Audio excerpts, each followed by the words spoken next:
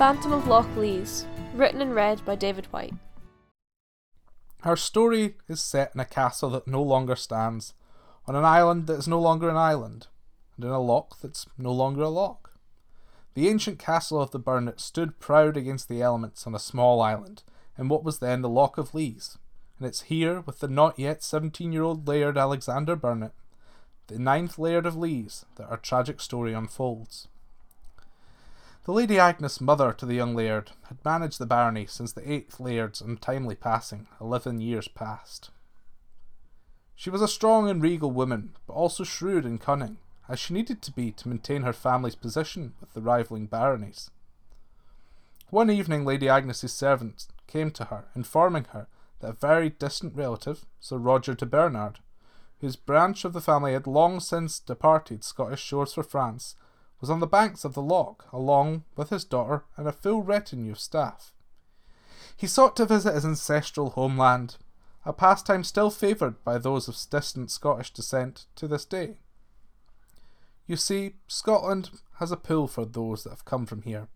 Too much history, love, hate, and dare I say magic, has been shared between Scotland and its people, for it to be so easily diminished by a jaunt over the sea. In the case of our tale, however, Sir Roger's visit was also, at least in part, due to trouble in France that may have put his family at rather unhealthy odds of being killed. Of course, Lady Agnes sent boats and greeted her guest fondly, speaking of the ancient ties between their people.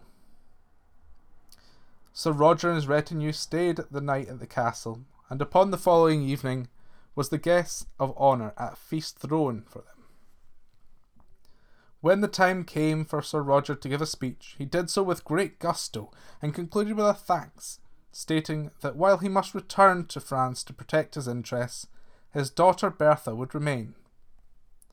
This was a statement the young Laird gladly welcomed, for in the day he had spent with Bertha, he had grown rather fond of her, and when thanking Sir Roger for his kind words, he caught Bertha's eye from across the room, and saw she was beaming. Clearly she too had enjoyed their time together. What the young Laird had not seen, however, was the dark clouds that gathered in his mother's eyes, as she stared at Bertha with thinly veiled venom. Lady Agnes was not a bad person. No, she would be delighted for her darling son to fall in love and marry, so long as the girl was a daughter of one of the Lords of Lorne. Unfortunately, Bertha didn't quite make that cut, but for this evening, Lady Agnes said nothing. As the days and weeks went by, as expected, the Laird and Bertha grew closer and closer, while Lady Agnes's concern and anger at the situation grew and grew. After a while, it was evident to everyone, including Bertha, that Lady Agnes resented her deeply.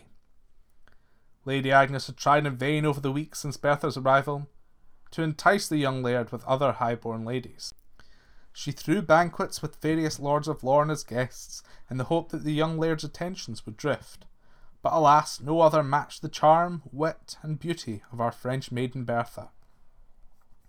Lady Agnes could not, alas, prevent the young Laird from seeing Bertha, for he was now a man and head of the family.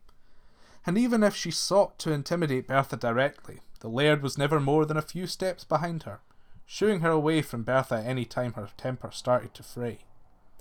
But there came a day the young Laird had to go away to meet the Abbot of Arbroath, in order to resolve a land dispute. Such things could take a while to resolve, but he did his best to assure Bertha he would be back in due course. Not quite believing him, and in any event not wanting to cross paths with Lady Agnes, Bertha resolved to lock herself in her room until the Laird returned. The weeks passed, and the Laird did not return, and Bertha, now mixed with anguish for her love and a fear of Lady Agnes, still refused to leave her room or see anyone. As the weeks turned into months and the seasons changed, Bertha grew frail and ill. Still the Laird did not return. One misty June morning the Laird did return, and having got the boat to the island, expected to be greeted in royal fashion, but to his astonishment there was no one in sight. As he approached the front of the keep, he still heard nothing, saw no one, until he reached the throne room. There he saw before him a quiet room full of stony-faced people, and in the centre a bier bearing the lifeless corpse of his love. The laird quickly reached for a goblet of wine, resting on the windowsill, in order to steady his nerves. But before the wine could even touch his lips, Lady Agnes dashed the goblet from his hand, its contents flying through the open window. It soon became apparent to the laird, from his mother's actions and the subsequent glance she made between the splatters of wine that fell short of the window in Bertha's corpse, that his love had been poisoned. The laird mourned for a time, but being young and full of life, the memory of Bertha soon began to fade.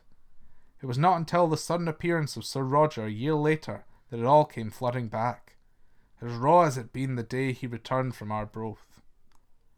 Sir Roger had heard of his daughter's untimely passing, and its cause, and unlike the castle servants, who would not accuse Lady Agnes of any wrongdoing, unless they were several drinks down the tavern, Sir Roger was not so shy. He bowled into the great hall unannounced, and accused Lady Agnes of Bertha's murder. As Lady Agnes stood to protest Sir Roger's damning accusations, a cool air swept the hall. The candles flickered and the banners moved. Lady Agnes stared, her eyes fixed on the door as she let out a scream. "She comes! She comes!" Then, with a witch-like cackle, she fell to the floor, dead. Once a year at midnight, it's said that a ghostly figure of a woman rises from the site of the old castle and glides across the land to the new Craves castle built by the laird, in an attempt to escape the cursed events of the old keep. Some say the ghost is Bertha's, venturing from the place of her untimely death to see the beautiful new castle commissioned by her lover. Others say it's the ghost of Lady Agnes, damned to walk this mortal plane for eternity in repentance for her evil deed.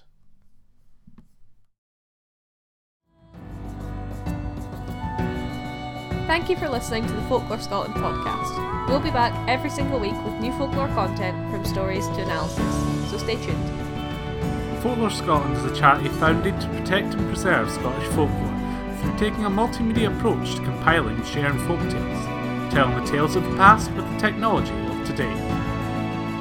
If you'd like to find out more about our charity, visit folklorescotland.com, and if you're keen to become a voluntary contributor or would like to get in touch, send us an email at info@folklorescotland.com. You can also find all of our social media links and a link to a written version of this story in the show notes. Thanks for listening, and we'll see you next time.